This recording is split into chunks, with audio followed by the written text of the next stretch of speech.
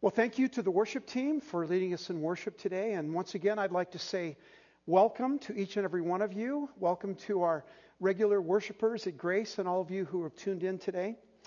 Wherever you are, at home or at home, some of you at home, welcome to our Easter service. Grab a cup of coffee or a tea, sit back, and just open your hearts to the Word of God. I want to ask you, if you will, to do me a favor, if you feel comfortable, just extending your hands like this as a sign of receptivity to the Word of God. If you would do that now, let us pray. Father, what a joy it is to worship together. We are so grateful for this Easter Sunday when we celebrate the resurrection of our Lord. No day means more to a Christ follower than Easter Sunday, and we're so thankful that we can be together through these broadcasts to share our love for you and our love for each other. So now, Lord, I would ask that you would open every heart to the word that is going to be spoken. I pray that you would open our ears, open our spirits to what you have to say to us, that we might receive the word of God and be transformed by the power of your Holy Spirit. And we pray these things in the precious name of Jesus. Amen. Well, today we're going to talk about Easter. Surprise, right? But the fact that Easter has the power to change your life. I don't know if you heard about the three guys who were sitting around and somehow the topic of their funerals came up. And one of them asked, "Hey, at your funeral, what would you like people to say about you?" Well, the first guy said, "Well, what I'd like people to say about me is that I was really a good worker, that I really did my job well, and that people around me appreciated what I did. And yeah, at my funeral, I would love to people say that I was really good at my job and did a really outstanding job." The second guy said, "Well, that's good. I appreciate that. But what I'd like people to say at my funeral is that I was a great family man, that I loved my wife, that I loved my kids, that I was faithful to them, that I did everything that I should have, and that's what I would love people to say at my funeral." Well, the third guy says, "Listen, I've got you both beat. At my funeral, what I want to hear people say is this: 'Hey, look, he's moving.'" Okay, everybody wants that at their funeral, right? Easter celebrates the most exciting event in history, because at Easter we talk about someone who really did come back to life. Luke's gospel puts it this way: on the first day of the week, very early in the morning, the women took the spices they had prepared and went to the tomb. The women were not expecting a risen Savior. In fact, none of the disciples expected Jesus to rise from the dead. No matter how many times Jesus had told them, "Listen, this is going to happen. I'm going to die and then I'm going to rise again." They just didn't believe it. The women were there simply to anoint the body, to prepare the body for a Jewish customized funeral. So they go to the tomb with their spices, and they find the stone rolled away from the tomb, which was unusual because it weighed about 2 tons and was guarded by Roman soldiers. Both of these things were gone. Listen to what we pick up the text again in Luke 24, verse 4. "They found the stone rolled away from the tomb. But when they entered, they did not find the body of the Lord Jesus. While they were wondering about this, suddenly 2 men in clothes," later we know from other Gospels, 2 white-robed angels, 2 men in clothes that gleamed like lightning, stood beside them. In their fright, the women bowed down with their faces to the ground. But the men said to them, "Why do you look for the living among the dead? He is not here. He is risen." Now, this morning I want to ask 2 questions. As we read this account of the resurrection, some of you say, "Yeah, I believe. I'm here today watching online to celebrate the resurrection of my Lord. I'm all in on Jesus." Okay? Many of you would say that. But others of you are saying something like this: "You know what? I don't believe that really happened. I mean, it's a wonderful myth, a good legend, a great story that's good to tell to children, but it's not grounded in fact, is it? I'm here because there's nothing else good on TV at 10 o'clock on Sunday morning. There's no sports, so what am I going to watch, right? Or I promised my mom I would watch, or hey, it's Easter, be kind to God Day. That's what we all kind of do. Or happy wife, happy life. But come on, did this thing really happen called the resurrection? So here's the two questions I want to pose this morning. The first is this: is there actual, verifiable evidence this really happened? Or was it just something made up by Christians following generations? Question number two: if it did happen, so what? What difference does it make in your life and my life if the resurrection actually happened? What difference does it make? So those are the two questions we'll look at today. Let's begin with question number one. How do we know the resurrection really happened? Okay, let's take it to a courtroom to examine. Now, when you think about lawyers, who's the best lawyer you can imagine? Okay, now if you're old like me, you say, oh, it was Perry Mason, obviously, right? But who are other great lawyers you think of? Maybe Johnny Cochran, Clarence Darrow, right? F. Lee Bailey. But none of those are the greatest lawyer that ever lived. Do you know who the greatest attorney that ever lived, according to the Guinness Book of World Records? Sir Lionel Luckhoo. Sir Lionel Luckhoo, a British guy that had 245 consecutive murder trials he successfully defended. 245 successive murder trials that he successfully defended. He was knighted twice by Queen Elizabeth. Wouldn't it be cool if we could have a legal opinion by Sir Lionel Luckhoo? Well, whether the evidence for the resurrection cuts it or not? Well, actually we do. Because somebody actually challenged him years ago to study the resurrection in a sort of courtroom setting, and the answer to the question he gave is the evidence enough. This was his conclusion. By the way, you can find this in a book he wrote, What is Your Verdict? Did Jesus Rise from the Dead? Here's his conclusion. I say unequivocally that the evidence for the resurrection of Jesus Christ is so powerful that it compels acceptance by proof, which leaves absolutely no room for doubt. Man, that's really cool, isn't it? This guy, after he did this study and after he did this courtroom thing, he actually gave his heart to Jesus at age 64 in 1978. He said, I believe in Jesus. I believe that he was resurrected, and I believe in him as my Lord and Savior. So I want to take a couple of minutes and examine what would lead the world's most successful attorney to conclude that Jesus Christ actually rose from the dead. 4 E's. Easy to remember. E number 1, the empty tomb. This is funny. Newsweek magazine published a letter a few years ago that somebody got from the South Carolina Department of Social Services. Okay? A government organization making a major screw up. Never happened in Phoenix, right? Or it'll happen in Tucson, but not in Phoenix. So Newsweek got this letter and published it, and it was sent to a resident of Greenville County, South Carolina. This is what the letter said. To whom it may concern, we regret to inform you that your food stamps will be stopped effective immediately because we have received notice that you passed away. May God bless you. You may reapply if there's a change in your circumstances. You got to love the government, right?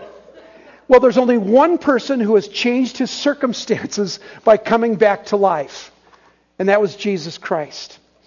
Everyone agrees, even the enemies of Jesus, even the first century historian Josephus, who was not a Christ follower, everyone agrees the tomb was empty. What happened? Well, let me give you just kind of a brief kind of a scenario of what happened in those after the crucifixion. So Jesus dies on the cross, and that's verifiable. The Roman soldier verified it. Pontius Pilate verified it. Everyone verified it. So he was dead. So along comes Nicodemus and Joseph, 2 Pharisees who became followers of Jesus during this time when they were trying to be critical of him.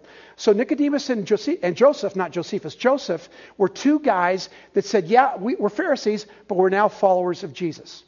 So Joseph has some juice. He's got a lot of money, wealthy, and so he knows Pontius Pilate personally. He goes to Pilate and said, hey, can we have the body?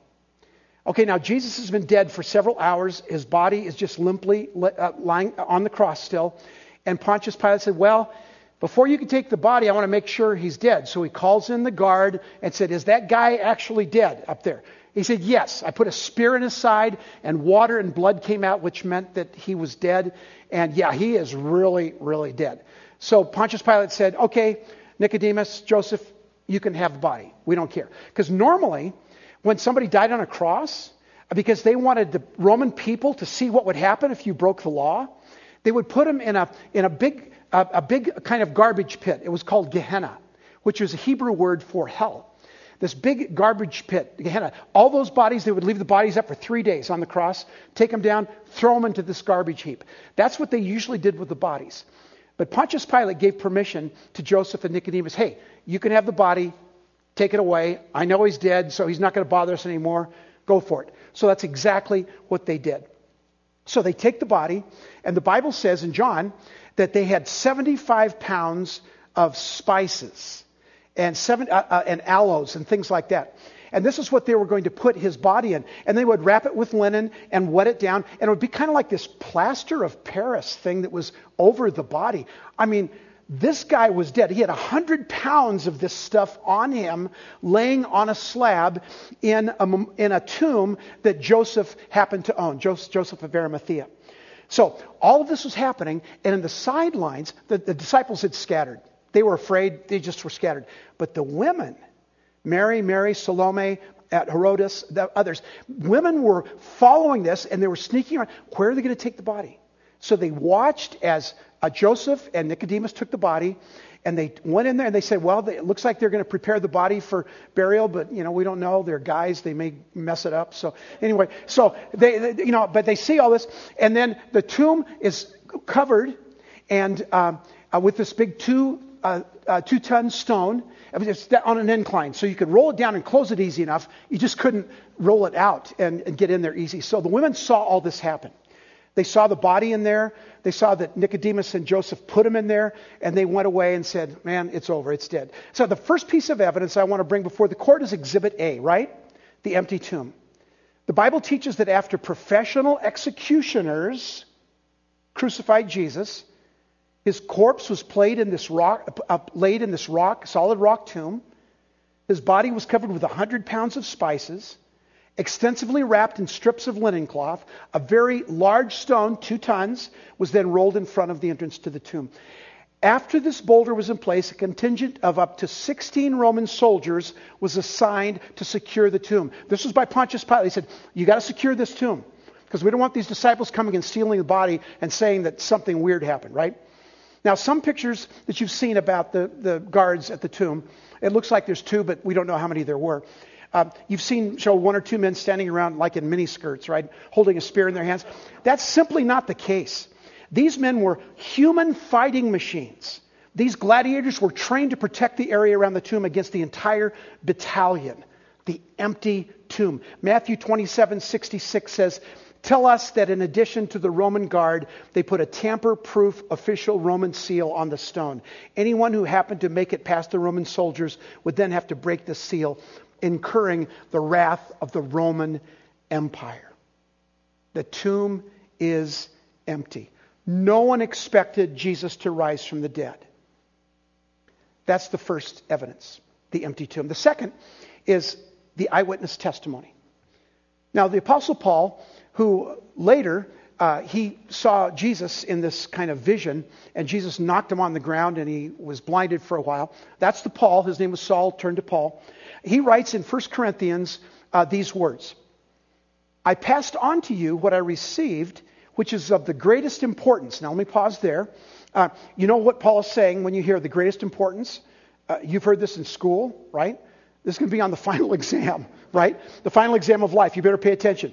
That Christ died for our sins, as is written in the Scriptures, that he was buried, and was raised to life on the third day, as is written in the Scriptures. And then he appeared. Don't take my word for it.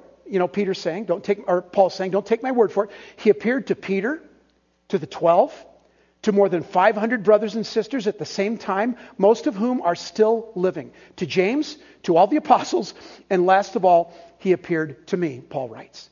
Over 515 witnesses. And this is just a partial list of those who saw, felt, talked to, heard from Jesus after he was freed from this 100 pounds of spices and all this stuff all over him. The dead man came to life, and he talked to all of these people, and they had this great experience being with him. They said, I saw him, I talked to him, I heard him, I felt him. He is alive. Eyewitness testimony. Evidence number 2. Evidence number 3. The existence of an energized church. Something happened 2,000 years ago that exploded on the scene of the world and has changed everything. There's never been an incident in the history of the world that has been more influential than this one act, the resurrection of Jesus Christ. One author says this: the coming into existence of the church rips a hole in history, the size and shape of the resurrection. If you don't accept the resurrection, what do you propose to fill the gap with? Peter was one of those that led this energized church. Now, this was the same Peter that when Jesus was arrested, he stayed outside in the courtyard, and while they were trying Jesus, 3 times he denied Christ. Every time the rooster crowed. One time, he denied Christ to a middle school girl. He was terrified. This is the guy who later became the leader of the energized church that changed the world. In Acts chapter 4, it said that John and Peter and the others literally changed the world. Listen to what happened. Now, later, Peter's forgiven by Jesus. You remember when he had supper on the shore of the Sea of Galilee, Jesus fed him fish, and they had breakfast, and he asked Peter, said, do you love me? And he said, yes, I do. So he was forgiven, and he was blessed, and he was anointed to become the leader of the church. And this is what happened in Acts chapter 2. Peter stood up, raised his voice, and addressed the crowd. God has raised this Jesus to life, and we are all witnesses of the fact. Those who accepted his message were baptized, and 3,000 were added to the number that day. 3,000 people on one day said yes to Jesus because of the preaching of Peter. This man that was afraid, this man that hid, this man that wept because he denied Jesus 3 times.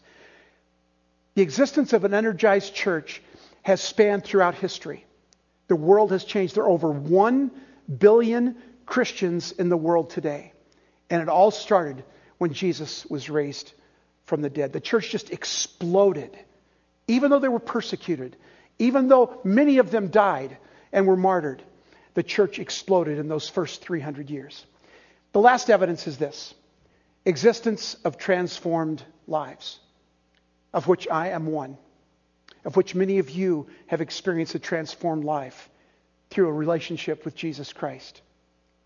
Prior to Easter, the disciples were a mess. After the crucifixion, they were dejected, they were hopeless, they were fearful.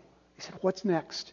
All our hopes and dreams for the last 3 years were placed on this Messiah. And now we believe that he's not even the Messiah because he is dead, he is gone, and he is not coming back. They went to a room, they gathered together. They're probably very discouraged, very lonely, very sad. But something changed history. What happened in that room? They met the living, resurrected Christ. Here's the evidence, a quote from Canon Westcott in Cambridge University. This is what he said. Indeed, taking all the evidence together, it is not too much to say that there is no historic incident better or more variously supported than the resurrection of Jesus Christ. Every other religion that has had a leader, you can go to any of their graves. Muhammad, Joseph Smith, Buddha. You go to Christ's grave, and it is empty because he is alive. Number one, is there evidence for a real, verifiable resurrection? Absolutely yes, beyond a shadow of a doubt. The second question really is more important than the first question. And it's this: what difference does that make to you? What difference did that make to you in your life?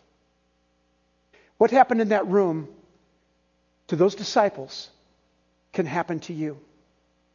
The so what of the resurrection. Let me share with you what the so what of the resurrection is. The first thing is this: you can experience pardon from your past.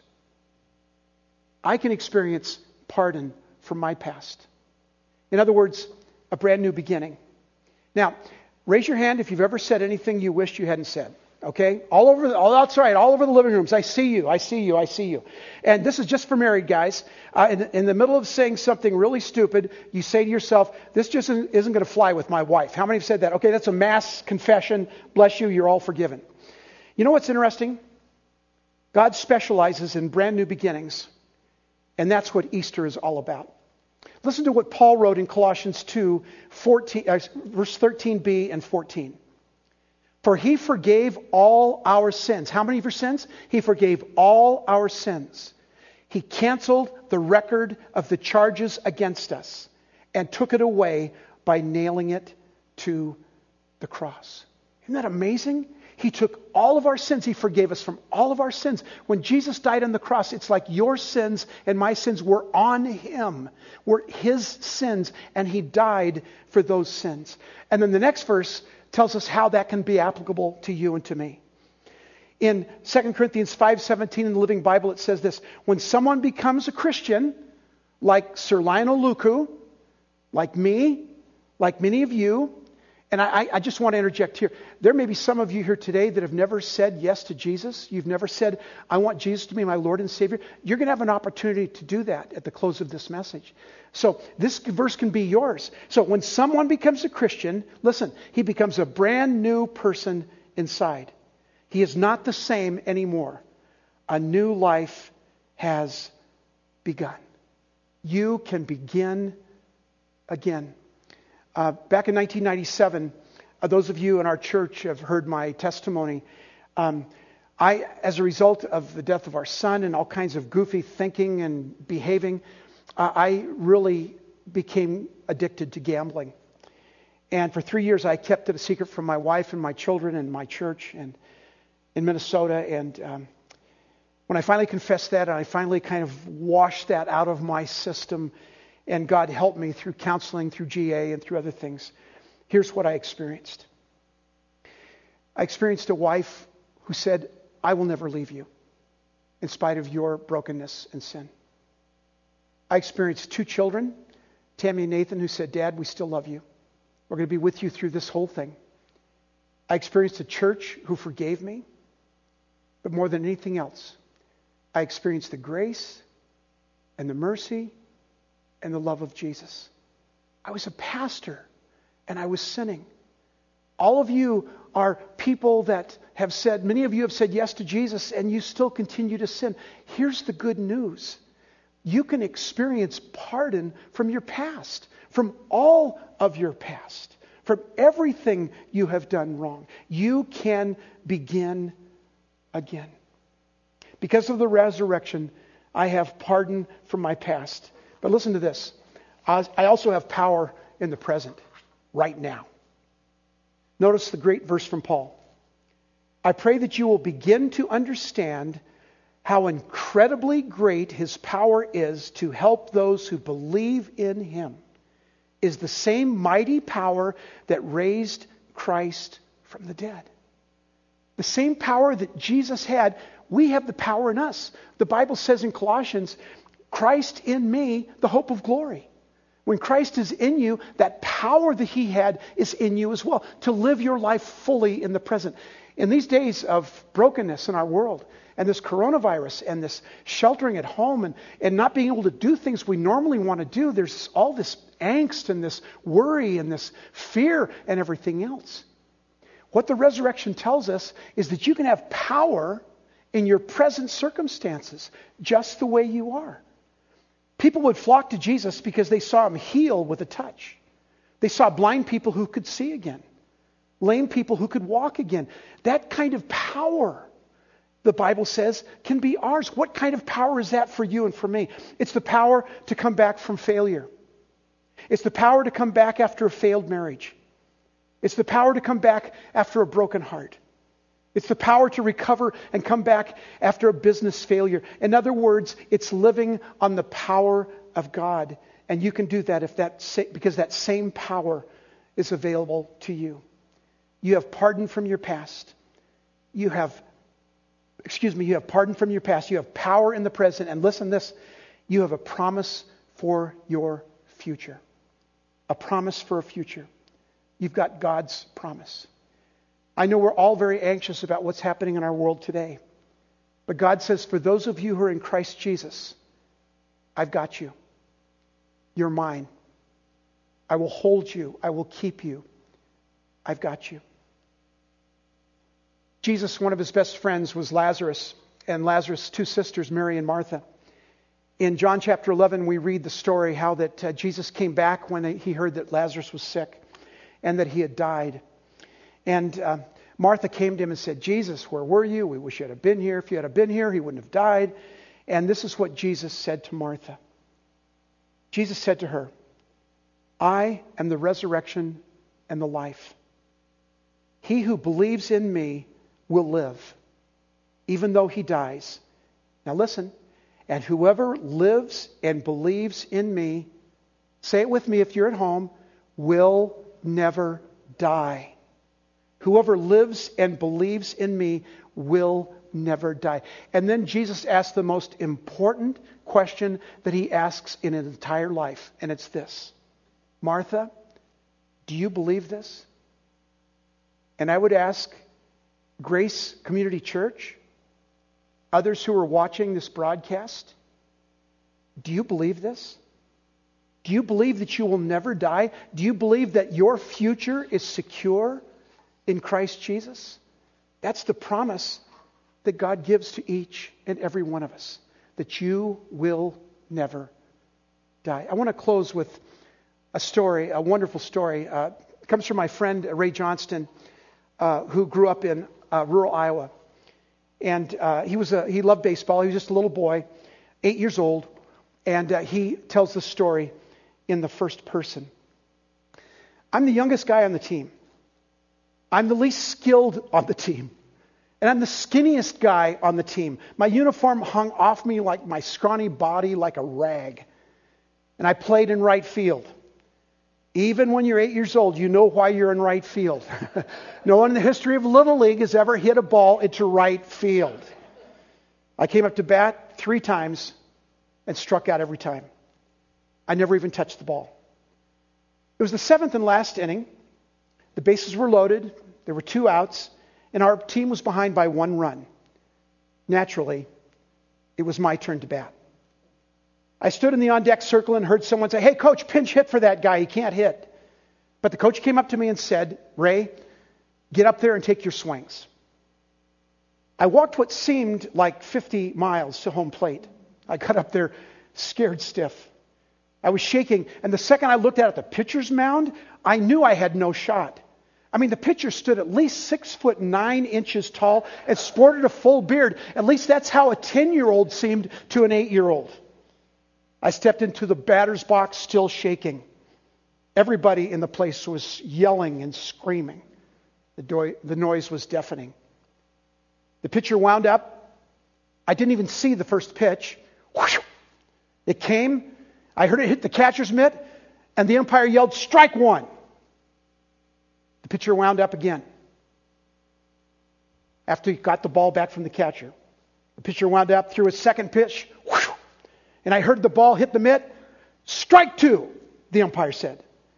As the ball went back to the mound one more time, I said to myself, I've got to do something, or the game's over. I've got to swing the bat. So I stepped out of the batter's box. I knocked the dust off my shoes. I don't know why I did that, but I saw other guys do that. And I looked around, and then I saw it. 200 people on their side yelling and screaming for me to strike out and lose the game. And on the other side, 200 people on my side, of which 60 of them were my relatives, standing up and screaming for me to hit, get a hit and win the game. Some people actually hanging on the fence and straddling the fence, screaming for me to get a hit and win the game. I had never felt pressure like that. And I thought, if I don't get a hit, I will be the failure that everybody already knows that I am. I'll be a failure for the rest of my life. Shaking, I stepped back into the box and said to myself, I've got to get a hit. I'm going to get a hit. So for the first time, I swung. I actually started swinging during the pitcher's windup, it seemed. The pitch came in, I actually saw it, and I swung as hard as I could. And I missed. I heard the ball hit the catcher's mitt, and I heard the umpire say, "Strike 3, you're out." Game over. A huge cheer from their 200 people. Then I heard something I'll never forget. An audible groan from the other 200 people. And I knew I had failed. I'd let everybody down. I was going to have to live with this failure for the rest of my life. I dropped the bat at home plate and started the longest walk of my life up the first base line to the dugout. The other team gathered and started chanting, 2, 4, 6, 8, who do we appreciate? And they pointed to me and said, him. I walked by my opponents down to the dugout and heard my own teammates say, loser, idiot, you lost the game, moron. You know how sensitive 10-year-old boys can be. I walked past them to the end of the dugout. I sat down, pulled my hat over my eyes, my coat over my head, and I sobbed for 15 minutes. Nobody came anywhere near me. It was the last game of the day. The dust was settling, and I could hear the gravel underneath the car tires as people pulled out of the parking lot. Then everything got quiet. I continued to sit there crying. I knew I would never, ever, ever recover from this failure. Then I heard a noise from the pitcher's mound. A voice said, "Hey, son, get back up. The game ain't over." I didn't move. And then I heard it again, louder. "Hey, son, get back up. The game ain't over." Well, I heard it a third time, louder still. "Son, get back up. The game ain't over." I pulled the coat off of my head, the hat up over my eyes, and I looked out, and I saw my dad standing on the pitcher's mound. He had a glove and a ball, and he said, "Son, get up. The game ain't over." I looked and I saw none of my relatives had left. In fact, many of them were on the field. They were waiting to play, a bunch of toddlers in their diapers hanging loose and toddling around the infield. Aunt Emma stood in left field. My blind Uncle Joe, trying to find right field, ran into the fence. They were all out there, and my dad stood on the pitcher's mound and calmly said, "Hey, son, get back up. The game ain't over. Get back up." I looked toward home plate. My bat was still lying there where I dropped it. I sheepishly walked over to the plate. My dad was so cool. He just said, "Son, the game ain't over." He threw a pitch. Everybody started cheering. And I missed. He threw again. I missed again. About 15 pitches later, my dad threw it right down the middle, and I went whack and knocked it into left field. I stood at home plate, frozen. My dad said, "Why didn't you run?" I said, "I don't know where first base is." So finally I started to run, and I just in time to see Aunt Emma, the left fielder, throw the ball into center field. I thought, cool, I'm going to get a double. I ran to second base just in time to see Todd, my cousin, a pretty good athlete himself, playing center field, throw the ball into right field where Uncle Joe stood. As I ran to third base, I think I suspected they were screwing up on purpose. It was what I call now a conspiracy of grace to make sure I got home safe. But at this point, all I knew was they've thrown the ball to the blind guy and I'm going to score. I rounded third and sprinted towards home. And when I got 10 feet away, I dove for the plate and slid across and jumped up and dusted myself off, feeling good for the first time in 4 hours. And then I saw him. About 5 feet in front of me was my dad. He'd gotten down on one knee so we were the same height. Tears were streaming down his face. My dad held out his arms and said, "Son, you're safe at home." I threw myself into his arms. He picked me up and whispered in my ear, "I told you the game wasn't over." That day turned into one of the best days of my life. My relatives ran onto the field, and as the sun set on this little baseball field in nowhere, Iowa, they carried me off the field cheering. Friends, that is the message of Easter. No matter how often you've screwed up, no matter what your batting average is, the game ain't over. Jesus proved that when he went to the cross to die for your sins and rose again on the third day. Victory over death. Victory over your sin. Victory over Satan. I know some of you feel like you've struck out all year long, and you feel like, Jesus, if he's going to talk about my batting average, but here's what Jesus would say to you. I'm not here to talk about the rest, about your striking out. I'm here to talk about how the rest of your life can be the best of your life. How you can be forgiven of your sins. How you can have the power to live in the present. And how you can know beyond a shadow of a doubt that you will live forever. Do you believe that? Because if you do, Jesus said, I will come and live with you and spend eternity with you. Would you bow your heads with me, please? Some of us need to get back in the game. Christ got up on that third day because the game wasn't over for him. And it'll be the same thing in your life. If you've never said yes to Jesus, if you've never asked Jesus to be your Lord, your Savior, now is an opportunity for you to do that. I'd like to ask all of you, if you will, to close your eyes, shut out everything around you. And if you've never said yes to Jesus, I'd like you to pray a prayer like this. You can use your own words, but you can just say something like this. Dear Father,